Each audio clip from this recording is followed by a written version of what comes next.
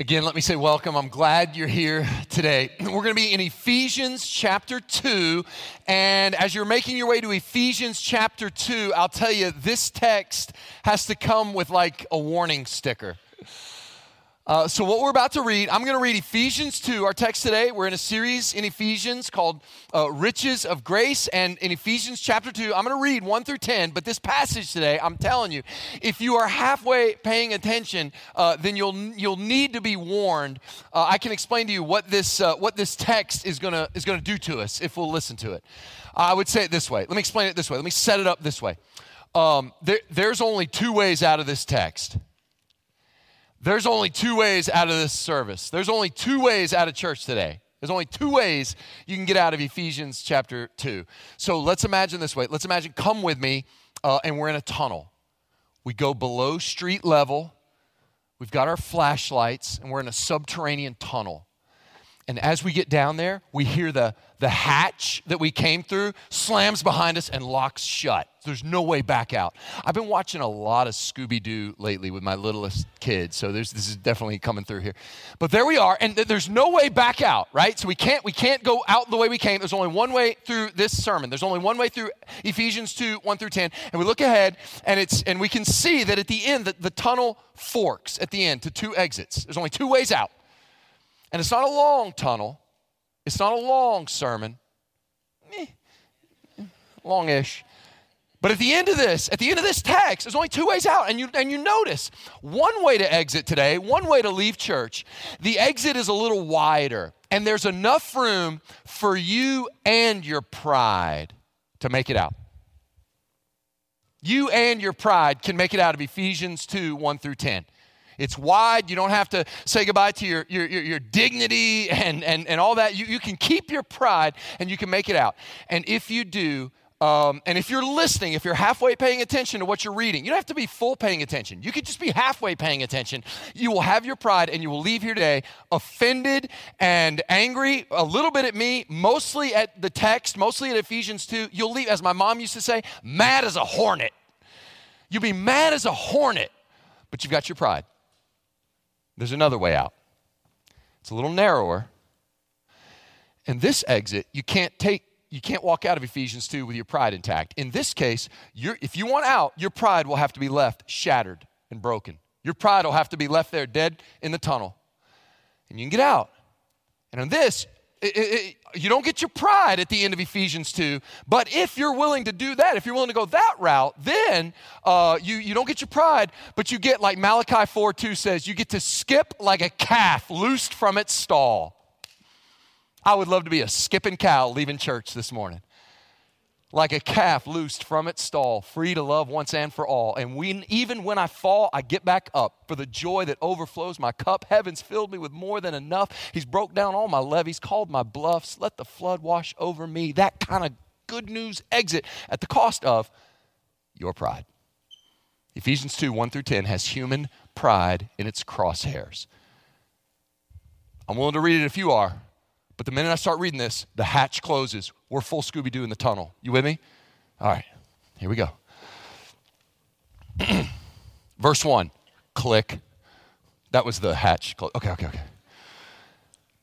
And you were dead in the trespasses and sins in which you once walked, following the course of this world, following the prince of the power of the air, the spirit that is now at work in the sons of disobedience, among whom we all once lived in the passions of our flesh, carrying out the desires of the body and the mind, and were by nature children of wrath, like the rest of mankind. But God, being rich in mercy, because of the great love with which he loved us, even when we were dead in our trespasses, made us alive together with Christ. By grace you have been saved, and raised us up with him and seated us with him in the heavenly places in Christ Jesus, so that in the coming ages he might show the immeasurable riches of his grace and kindness toward us in Christ Jesus. For by grace you have been saved through faith. And this is not your own doing. It is the gift of God, not a result of works, so that no one may boast. For we are his workmanship, created in Christ Jesus for good works, which God prepared beforehand that we should walk in them. Now, maybe you get to the end of that and you're not seeing the tunnel. Maybe you read that and you go, well, that didn't seem nearly as offensive as I thought. That's because I don't think we really got our heads around maybe what he's saying. If you really understand what Paul's saying, this is completely offensive to human pride. Here's how I thought we could get our heads around it. And I thought of it in this phrase. I saw this advertised over and over. I saw this on commercials. Here's the phrase. Have you ever seen this phrase? Earned, never given. You ever seen that? If you were to Google earned, never given, I'll tell you where I first saw it and where I first heard, and some of the first results you'll get from Google when you look this up is I saw it on recruitment commercials, advertisements for the United States Marine Corps. Marines, earned, never given. And so I thought, wow, okay, that's pretty cool. Earned, never given. So I reached out this week to my friend who has over 2 decades of active service as a Marine. This guy's a Marine. And I'm told, once a Marine, always a Marine. Semper Fi, right? So I reached out to him and I said, hey, can you tell me, I'm seeing this all over the Marine Corps. What does that mean? Earned, never given. His answer made perfect sense. He said it refers to the title of being called a Marine. The title of being called a Marine is not something that's handed out. It's not something, you weren't given the title Marine. You earned every bit of it. See? Earned, never given. I said, that's awesome. I mean, it makes total sense.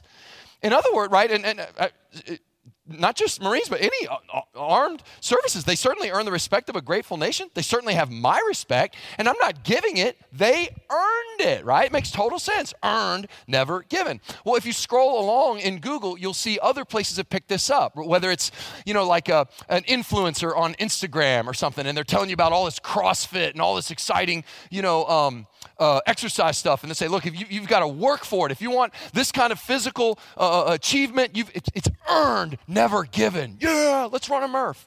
Do a Murph. Let's Murph. Whatever they do, right? Why? Because it's earned, never given. And that applies, and really in positive and good ways, lots of places. Their point is what? You can't just be lazy and sit around and expect somebody to hand you self-respect. No, that's earned, never given. In all these ways, I don't disagree. Totally makes sense.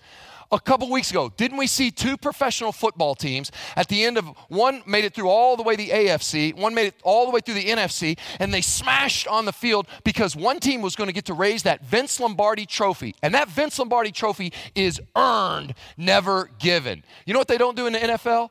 Participation trophies. They're never like, here, Bengals, you tried. Right? No, it's earned, never given. In March, aren't we coming up in a big basketball tournament every year in March for college teams? 1 women's NCAA team and 1 men's NCAA team. At the end of that massive tournament, and all your brackets are going to be busted, and you're going to be like, can't believe I didn't get them all right this year since no one ever has. Why not me? So, right, at the end of that tournament, 1 women's team and 1 men's team, they're going to get to hold up that trophy, and they can honestly say when they interview them, hey, were you given this trophy? No. This was earned, never given. Think about all the ways this applies perfectly in your life. And you can be proud of all these things. You want to crush that sales goal at work. Companies aren't just going to give you their business. You go and you earn it through good customer service and good value and all that stuff, right? Students, grade point average, right? You want that GPA? Parents, you want that GPA for them? Yeah? Well, parents, they don't just hand out those grades. You got to work. It's earned, never given. What about for those of you go get it? You got financial goals, and we're gonna hit this net worth milestone. We're gonna have all this money and assets, and we're gonna go out and we're gonna work hard for that. That's earned, never given. Runners understand a PR in a 5K. A PR stands for personal record. You want to go out and run your personal best. They're not just going to give you that. Every runner knows that's hard. It's earned, never given. Okay. In all those ways, you can be so proud of every one of those achievements. Sales, GPA, everything you worked hard for. In fact, take the Marines. Go back to the Marines. The slogan I grew up with associating with the Marines wasn't earned, never given. It was this, the Marines. The few, do you know it? The few, the proud. The Marines. And it makes total sense to me. Proud. Because you can be proud. You earned that. So does earned, never given apply to everything? Well, what do all those things have in common? Sales goals and PRs and Vince Lombardi trophies. Well, while it's very difficult to achieve those things, it's not altogether impossible. It is humanly possible to earn those things. Very difficult, but it is possible. We've seen it happen. The other thing is, it's if you don't get those things, you don't die. You don't cease to exist. You just didn't get the Super Bowl trophy. Again, congratulations, you're a Bengal. The point is, you don't die though. Everybody with me? You right? So does it apply to everything? Does it apply to something you need to live? Does that apply? Thought question. It's not rhetorical. Does that apply to food? It's a thoughtful question, because on the one hand, you're like, okay, putting food on your table. You need to work hard to provide for your family. Guys, right? I mean, come on. Doesn't the Bible say if a man doesn't work, he shall not eat? So on one hand, you're like, yeah, you got to earn it. But the Bible also allows for the fact, what about all those for whom life has happened to them in such a way that they're not able to go and earn a living? The Bible says we have a responsibility to care for them. I mean, okay, what if you happen to be a person who happens to be 8 months old? Does food earned never, does that work? You got to earn these strained carrots. Food is earned, never given. Gerber. Like, right? You say, Tom, that's ridiculous. That's right. What about heaven? It's a thoughtful question. The vast majority of the world believes in God. The vast majority of the world believes there's a heaven, there's a place of paradise, and a place separated from paradise. The vast majority of the world believes that. The vast majority of the world also believes, if we were to ask them, how do you get there? Earned, never given, is the response that most religions boil down to. They just do. Whether you are a Muslim, Allah will take all your good deeds and weigh them on a giant scale against your bad deeds. And overall, you don't have to be perfect, but overall, if your good deeds outweigh your bad deeds, Allah allows you into paradise. Whether you're Muslim or a Mormon, God has grace after you've done all you can do, and you prove by your works you can do it, then you get in. Earned, never given. Most of the folks who aren't religious that I know, they're really good people. They're really good people. And what do they believe? If you ask them, what do you believe? What's it going to take to get right with God? What's it going to take to get into paradise? Most people would say, well, I try to be a good person. I heard one guy in New York tell me, I can sum up all the 10 commandments. Just don't be a jerk. And if I do that, then I'll be good with God, right? And then when you get into heaven, in a way, you can kind of celebrate. Like, I made it. You guys didn't. I always kind of knew you wouldn't, right? But me, I made it. Earned, never given. Here's the problem with that. You can keep your pride if you're an earned, never given person looking for heaven. But here's what the Bible says in Ephesians 2. It's by grace you've been saved through faith. And this is not your own doing. It's a, you ready? Gift, so that no one can boast. Which means when it comes to salvation, when it comes to the single most important thing about you, when it comes to eternity in heaven, the Bible says, given, never earned. How does that hit your pride? Given, never earned. Let that sink in for a minute and melt all human pride.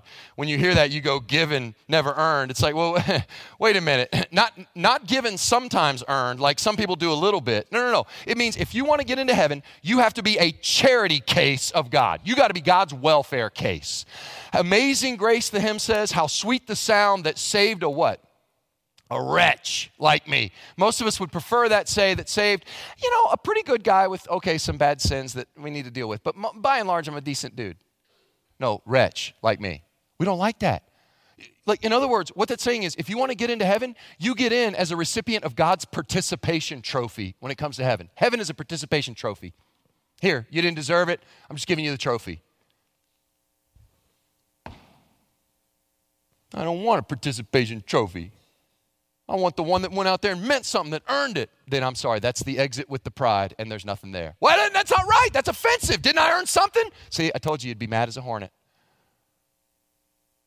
I want to be a participation. I like being the guy that helps other people. I don't like being the guy who needs the help. I know. It hurts your pride, doesn't it? But when it comes to salvation, you're the guy who needs the help.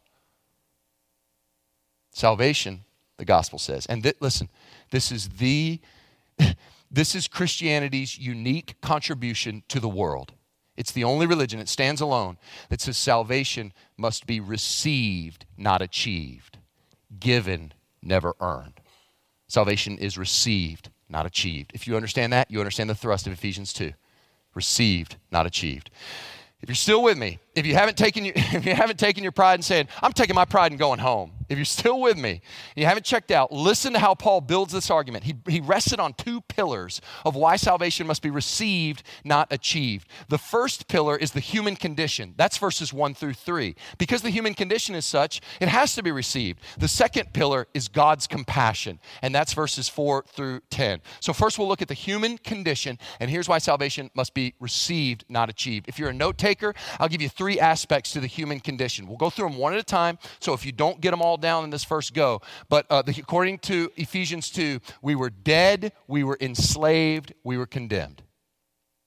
We were dead, we were enslaved, we were condemned. We'll go through them one at a time. If you didn't get a chance to jot them all down, just give yourself 3 spots to write them in.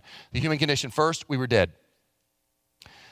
Verse 1, Paul doesn't beat around the bush. And you were dead in the trespasses and sins in which you once walked. Wow, okay, it comes right out. You were dead in the trespasses in which you once walked. What does that mean? How can they say we were dead? We obviously weren't physically dead because for one thing, he says you were walking. So you're like the walking dead. That's actually a pretty good analogy. The Walking Dead is a show. I've never seen it. Apparently it's a show about zombies. That's about right. Zombies are not exactly alive, not exactly dead. And that's right. Here's why. So in the Bible, you understand, especially in ancient Hebrew poetry, if you go back and look at Proverbs and you can read all this, the way a man or a woman, your walk is your way of life. Right? Blessed is the man who doesn't walk in the counsel of the wicked or stand. So your walk is your life. Taken as a whole, your lifestyle, your manner of living is your walk. And he's saying your walk was trespasses and sins. You were dead in the way you walked. Here's why it can be confusing. Let me just get everybody up to speed. Some of you know this, some of you don't. When the Bible says dead or death, anywhere in the Bible, this will help you for the rest of your Bible reading. You need to know the Bible uses dead in 3 different ways. That's why sometimes it can be confusing because you need to know what does the Bible mean when they say dead in this particular case. 3 ways. We think we use it in one way, though I think we use it more than one way. Anyway, the Bible uses it in 3 ways. First, sometimes in the Bible, dead can just mean dead. Like we think of it, physically dead. The cessation of life, no more life, dead. So that one's very common, and we think that. The second way the Bible will sometimes use the word dead is physically alive, but spiritually separated from the source of life. So physically alive, but spiritually dead. That is, by the way, in Genesis 3, when the serpent is interacting with the man and the woman, and God says, the day you eat of the forbidden fruit, you'll die. Satan says, you will not surely die. You hear how tricky that is. There's a sense in which, no, you won't physically die on that day, but the day they ate of that fruit, they were separated from God. That's what Isaiah 59 says. Your sins have separated you from God. And when you are separated from the source of life, you're as good as dead. So physically alive, but spiritually dead. And then the third way the Bible talks about death is the worst of all to consider, and that's eternal death. So to be spiritually separated from God forever in hell, to be eternally cut off from God. And the Bible will call that sometimes the second death or eternal death. So 3 ways. Dead, physical dead, physically alive but spiritually separated from God, and then eternally dead or the second death. Ephesians here is talking about that second use. Physically alive but spiritually you were dead. You were dead. How did our sins separate us? Not to sort of Bible geek out on this, but trespasses and sins covers every imaginable evil. Trespasses, so to trespass means just that. Think about it. You're going on somebody else's property. Here's the boundary. You know the property. The sign says no trespassing, thou shalt not. You do the evil thing. You do the wicked thing. So trespass is a sin you commit. Sin means missing the mark. The standard is here, and you didn't meet the standard. That's a sin of what you didn't do. So here we have a sin of commission, trespasses, and a sin of omission, sins. I did this evil, and I also failed to do that good. Does that make sense? So all of it made you, in the end result, dead. Not sick, not damaged, not a victim, not in need of enhancement, not maladjusted, not a product of your culture. You may be all those things, but all those things can be repaired. Dead means dead. Helpless and hopeless. You will remember that scene in John 11, the famous scene where Jesus raises Lazarus from the dead? You know what's not in that scene? You never hear Lazarus like banging on the tomb like, help, I'm dead, right? Completely, because dead man can't cry out for help, which means like even when God rescued you, it's not like you were crying out theoretically, when you boil it all the way down, it's like you weren't even able to seek after God. That's what it means to be spiritually dead, unresponsive. So let me see if I can illustrate like this. Some of you love and it is powerful. You love like before and after transformations, whether it's on social media or it's on an infomercial or TV show. I mean, it could be anything. It is true. The before and after is a powerful marketing tool. It could be anything. You're watching TV and it could be like car wax, and you're like, wow, I had no idea what a difference. Hey, before I started this exercise regimen, I looked like this. Now I look like this. Or before, I tell you, a company that's made a whole business out of this. There's a whole network called HGTV, where they go in and it's like, here's the before, but through the magic of shiplap, suddenly, right, there's this after, and this like profound moment where they literally take a huge poster of what it looked like before. Are you ready to see your fixer-upper? Commercial. And you wait through why do you wait through a commercial? Because that's the power of the before and after. Remember the show a couple years ago, what was The Biggest Loser? Folks that were morbidly obese, they were going to die, and their doctor said, unless you do something, they go away to this program, and the contestants work on it. When they are revealed to their family, it's such a staggering transformation. There's often tears. It's emotional. I remember I'm watching that, eating like Lay's potato chips. Oh, honey, look, what a transformation, right? Why is that so powerful? Because it's like before, after. There is an ability to transform a human life. Here's a before and after show they'll never make. They'll never make a Dead to Life show. They'll never film a fixer-upper or a Biggest Loser in a graveyard. Do you see the difference between you just needed some help? You just needed to go to church more. You just needed to kind of, get your kids like more adjusted, or you just needed to get a little dead, helpless, hopeless. You say, could that get worse? Well, you were dead, but you were also walking. So then whose will were you following? If you're a zombie, you're driven by forces that aren't you. That's right. Dead and enslaved. Enslaved by who? Look at the next verse. We were dead, second part of the human condition. We were enslaved. Look at where this you were following. Actually, you were enslaved by three forces. That unholy trio you've heard about: the world, the flesh, and the devil. They're all right here in Ephesians 2. This is who had you under their control: the world, the flesh, and the devil. And they're right here. Following the course of this world. What does Paul mean by that? It means the world has a finely tuned, meticulously cultivated system that you are a part of with one mission: to bring you down. And if you're part of the world's culture, what's so insidious about this, what's so tricky about this is, if you think my kids are just going to grow up and they're just going to be like baseline neutral, they're just going to be normal, or, I'm not, in terms of cultural influences, if you're not actively fighting against it, you don't realize you're part of a massive current. You're following the course of the world. That's what it means. You were dead in your trespasses, and you didn't even notice. It's like you ever go to the ocean, and you're having a good time, and you were certain you were standing still. You're playing with your kids, and you're throwing the ball and all that, and you're standing still. I've had this happen. I know I'm standing still. And an hour goes by, and I look up, and I'm like a mile from where our stuff is. How did that happen? I was standing still. You felt like you were standing still, but you were part of a massive system. Current. Did you know right now the world is a system with a power that has one mission: to drag you down, to bring you down? And if you think you're standing still, there is a certain generation, and only a very specific generation, that I will offer this illustration to. You alone will get it. Everyone else will be confused. For you, it is a gift. This is like being in the Millennium Falcon, caught in its tractor beam, and it's pulling you in. You're welcome. For the rest of us, this is like being caught in a current, and it's pulling us. We think we're standing still, and we're being pulled. Actually, the world of tech gives us a new way to talk about this that previously has been unavailable. And I love hearing people talk about this because it's creeping them out enough that I'm hoping it creeps them out enough that they begin to go, it feels like we're following some course that's not laid out for us. It is. And the latest buzzword you hear? The algorithm. Anybody heard of the algorithm?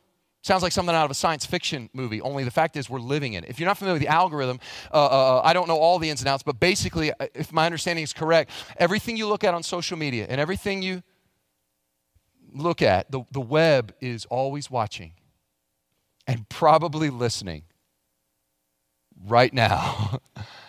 And as you're looking at all that stuff, there's apparently this algorithm to keep your eyes glued to whatever you're watching. The algorithm is designed to specifically feed you whatever it is it thinks you want to be fed, keeping you in a steady stream. And people are like creeped out by that. And I'm like, good, because you know who else gets fed? Cows to the slaughter. That's who. And the idea here, and so if you, by the way, you need to know, hear me, I'm not against technology. But you also need to grant me this. Technology is not neutral.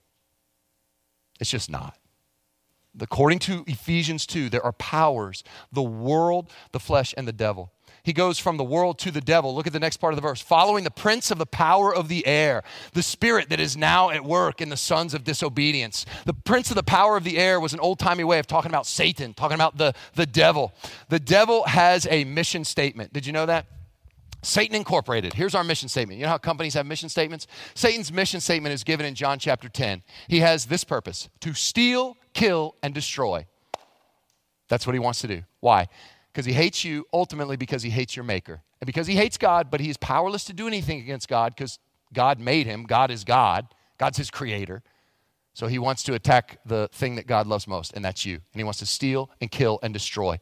And you are under the authority of the world and the devil, and I left out one more, the world, the flesh, and the devil. And that's it. He brings up flesh next. Verse 3, among whom we all once lived. Hey, I won't make a big deal about this. I'll just mention it in passing. Did you notice how the scriptures are like, you were dead, and you walked in sins. And then in verse 3, he says, we all were.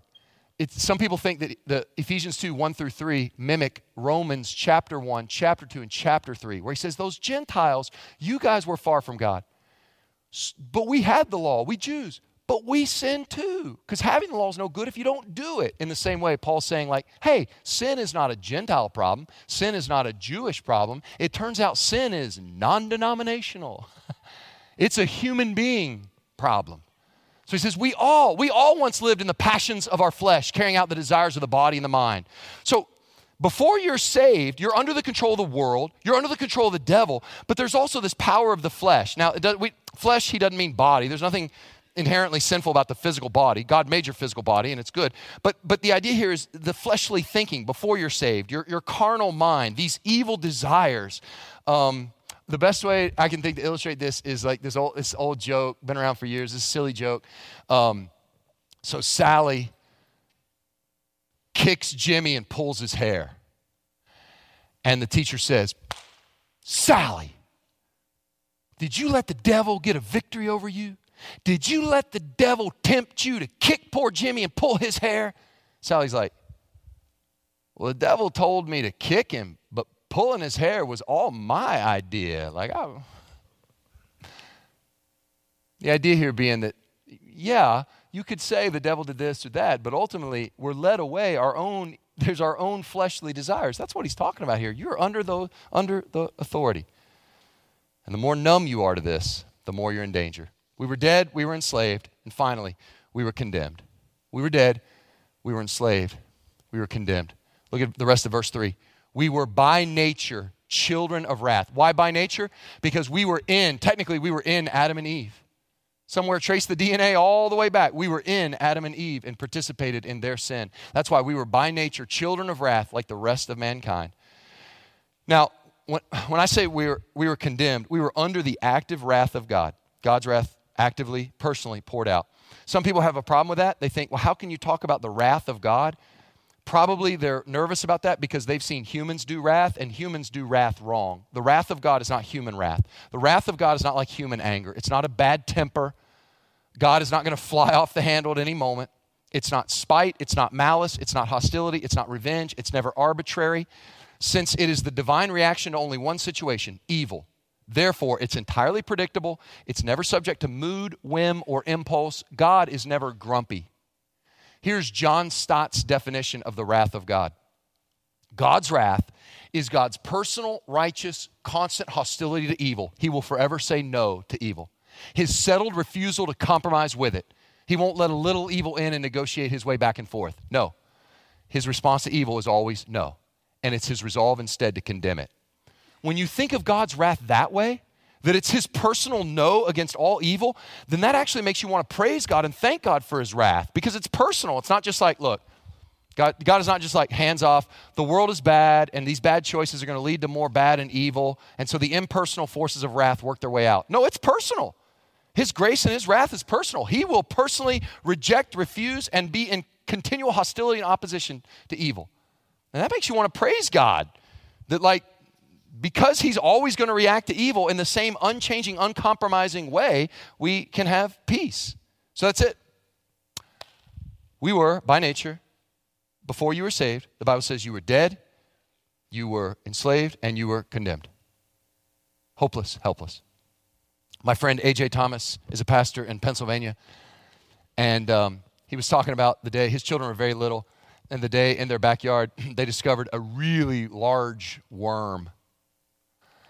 And I don't know if you know this, I don't know what age your kids are, but if you don't know this, just heads up. If any creature in your backyard ever gets the attention of your children, it's not going to end well for that creature. Just, there's only so much loving, that chipmunk can take or whatever, right? So sure enough, this worm, and they're playing with it, and they're fascinated by it, and they're throwing it around, and they're making it do tricks, and one kid laughs and backs up and steps on it and kind of smears it into the driveway, and so this worm is dead as a doornail, like dead, like gross dead. Okay. And so one of the kids says, immediately they're all crying. And one of the kids says, it's okay. Dad can fix it. So Dad, who's a pastor in Pennsylvania, A.J. Thomas, he comes out. He's like, Dad, you fix everything. You can fix it. It was this tender moment these kids are looking at with all this hope. He's like, oh boy. So he's like, now, but he's a pastor, so he's having this theological thing, like, do we hold hands and pray for like a miracle? God raised the worm. It's like, he's like, I didn't know what to do. And so he said, I thought this is a good life lesson. And he told the kids, he said, kids, think about all that human beings can do and achieve. We put a man on the moon. He said, we got smartphones that are made of plastic and some wire and some silicone, and you can call somebody on the other side of the planet. It's absolutely amazing what a human can do. He said, but all the human power in the world, I can't make that dead worm come to life. There's no human power that can do that. And then he started getting choked up. He said it happened to be, he was preparing his Easter sermon, and he said, I think I just got my Easter sermon. And he started getting choked up, and the kids were like, have already moved on. They're like, it's just a worm, Dad. But you know why. Because when he's looking at that worm, he's thinking there's no human power on earth, no matter what we could do to make that worm live again. But what if we're not talking about a worm? How are you, in your sins, in hostility to God, how are you any different from that worm? Hopeless and helpless. No human power can do anything about it.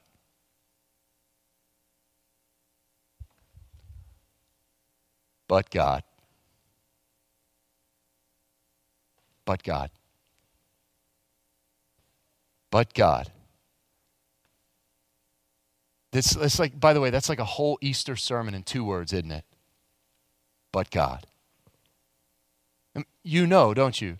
Does that not touch your heart? Think about what God has done in your life when there was no hope, when there was no way, but God. Being rich in mercy, because of the great love with which he loved us, even when we were dead in our trespasses, made us alive together with Christ. By grace you've been saved, and raised us up with him, and seated us with him in the heavenly places in Christ Jesus. You see what God did? It's like Paul pulls back a slingshot. You were dead. You were enslaved. You were condemned. But God, right?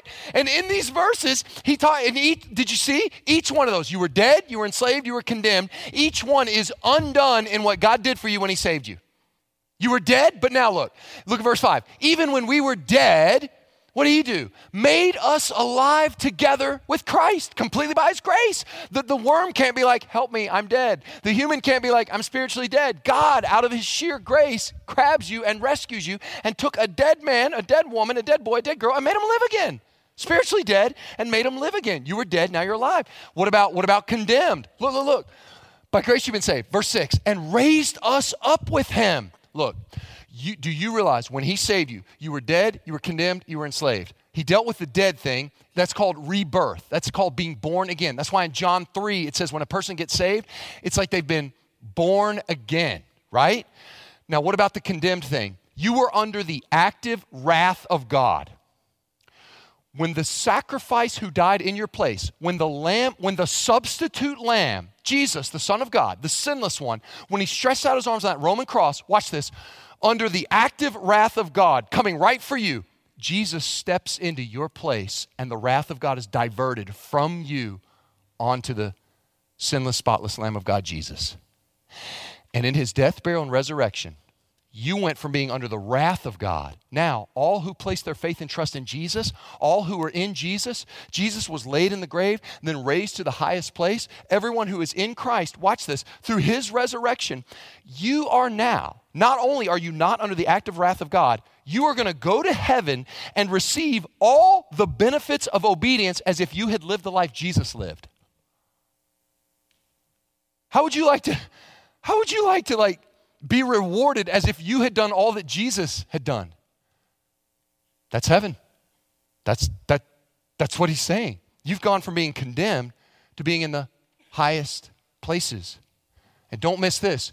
And seated us with him in the heavenly places in Christ Jesus. What is this? Seated us. So you were dead, you were condemned, and you were enslaved, which means the world, the flesh, and the devil had authority over you. But now, because of this word seated, don't miss that, circle that word seated. Because of that word seated, now you have authority over the world, the flesh, and the devil. Let me explain. Do you know what the word seated means? You all are seated right now. Most of the time we think that just means I'm comfortable. I'm not standing, passive. That's not what the word seated means at all, not in the heavenly places. The way we use it in English this way is every election year, the Democrats and the Republicans are fighting it out to what? To get an extra seat in the House of Representatives.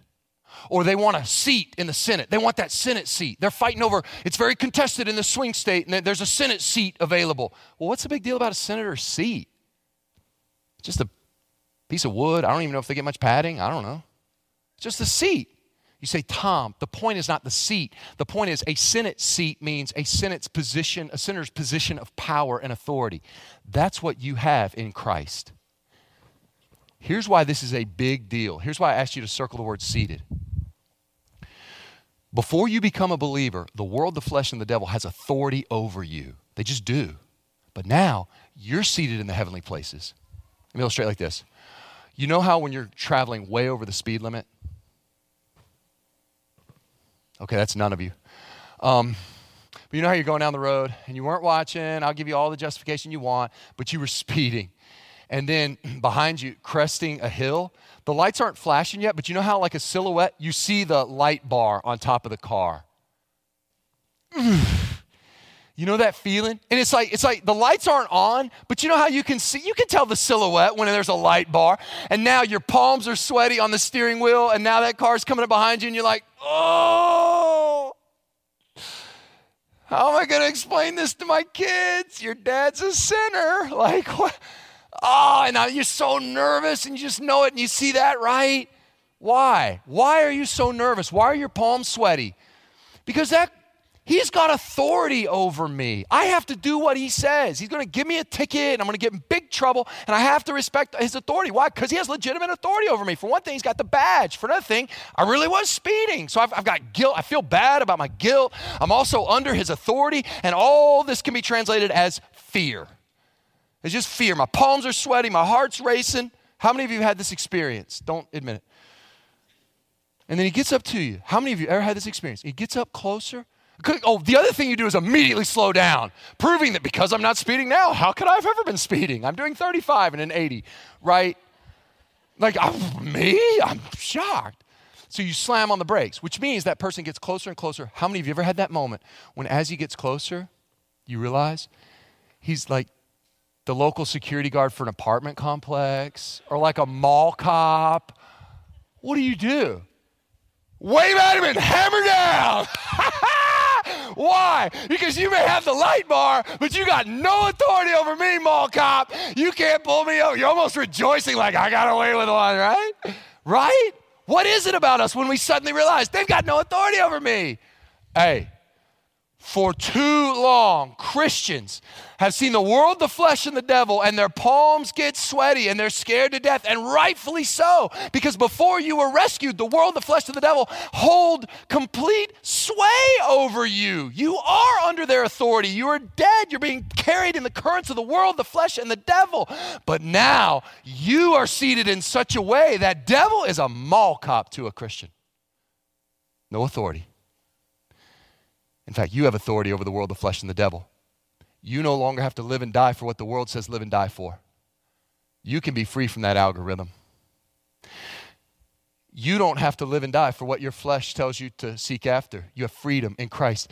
And let me tell you, that old devil no longer has power of accusation and condemnation over you because Christ has died and risen for your justification. Authority. Does that make sense? At what cost, preacher? Your pride. I mean, all this is available. But why? If I ask why did he do it? Verse 7, so that in the coming ages he might show the immeasurable riches of his grace and kindness toward us in Christ Jesus. He's got all eternity to show you off as a trophy of his grace. And you say, well, I don't know about that. I don't want to be a charity case. I don't want it. Well, that's the only way to get in. I don't know if I can admit that. Then I don't know if you can get in, man. To the sinners who are poor and needy and wrecked by the fall, this is like the best news ever.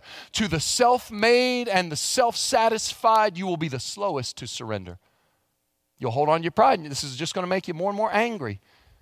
But come on, haven't I done some good? Okay, look, you are in so much debt to God. When he saves you, there's a grace debt you can never pay back. And if you even think, I'm going to try to pay him back with a good life, do you realize every time you do a good deed, you have to borrow more grace just to do the good deed? So even your good deeds send you plummeting further into the immeasurable depths of debt to God's grace. And God's okay with that arrangement. Our pride is not. But to freely admit it, to say, Lord, salvation can only be received, not achieved. Earned, never given. You will skip like a calf loosed from its stall. 4, and if I had to take the whole gospel, and if I could only sum up the gospel in just 2 verses, I might take these 2 verses. Here, do you know them? Do you have them memorized? Are they in your heart?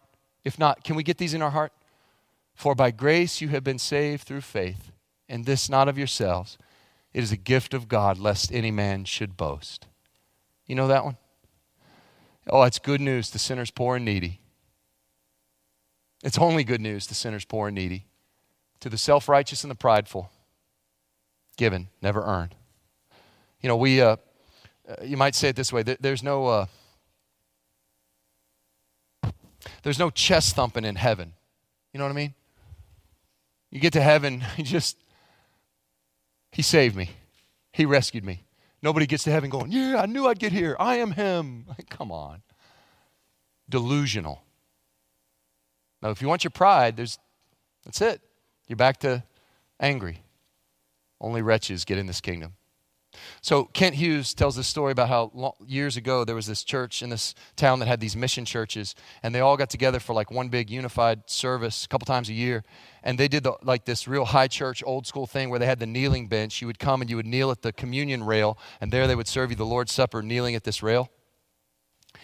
And this judge in the town came forward and kneeled down at this rail. And wouldn't you know it, right next to him, had all different kinds of folks, right next to him was this convict who had just gotten out of jail. The judge is the very one who had sentenced this man to jail. And they were kneeling together receiving the Lord's Supper. The pastor happened to notice it and was walking with the judge on the way out of church. And he said, hey, did you happen to notice who you were kneeling next to at that communion rail? And the judge said, he got a little choked up, and he said, I did. What a miracle of grace. And the pastor said, I thought the same thing. I mean, to think about all that redemption and all that man has been through, and now he is. And the judge stopped him. Said, Pastor, you completely misunderstand me. I'm not talking about him. He went to jail. And in the very rock bottom of addiction and jail time, yeah, God got his attention. And so in a way, it makes more sense that he would come to humble faith and throw himself at the mercy of God. But me, I've been raised my whole life to be a good little boy and to follow the rules and be a perfect gentleman. And I was going to split hell wide open as a Pharisee, but God found me. I'm the miracle of grace. He's right, isn't he? I'm the miracle of grace. Every blood-bought, born-again child of God in here, you're just a trophy of his grace. You're a miracle of his grace. There's no boasting in heaven. It doesn't make any sense. It's disgusting. You don't even want your pride there. You just want to celebrate in the glory and the immeasurable riches of who he is.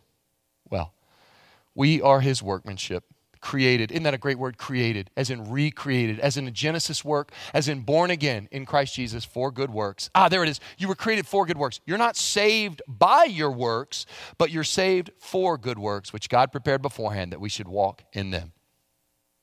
Brandon's going to come and lead us in a time of response. Preaching about God's grace is, when he says we're his workmanship, the Greek word is poema. We get the word poem. I like one translator says we're his masterpiece. And I don't know about you. What do you think is God's masterpiece? I know talking to some of you, I know what you might say.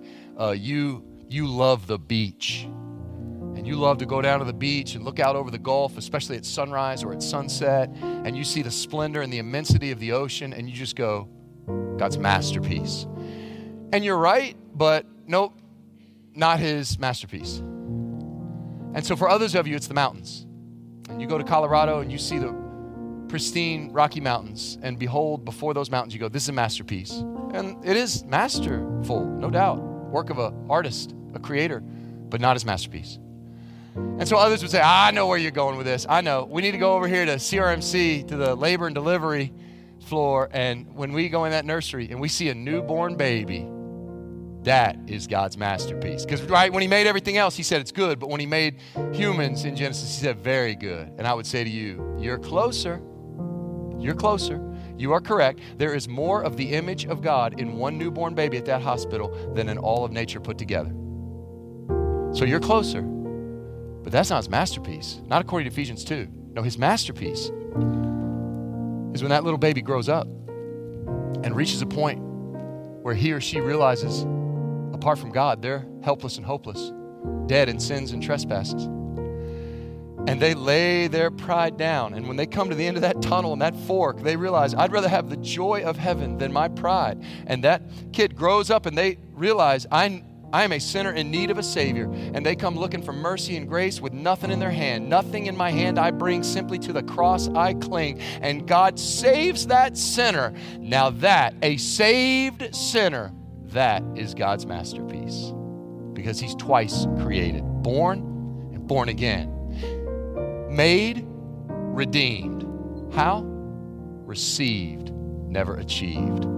Given, never earned. Let that shatter your pride and walk this week in those good works. He's already prepared the good works for you. You just walk in them this week.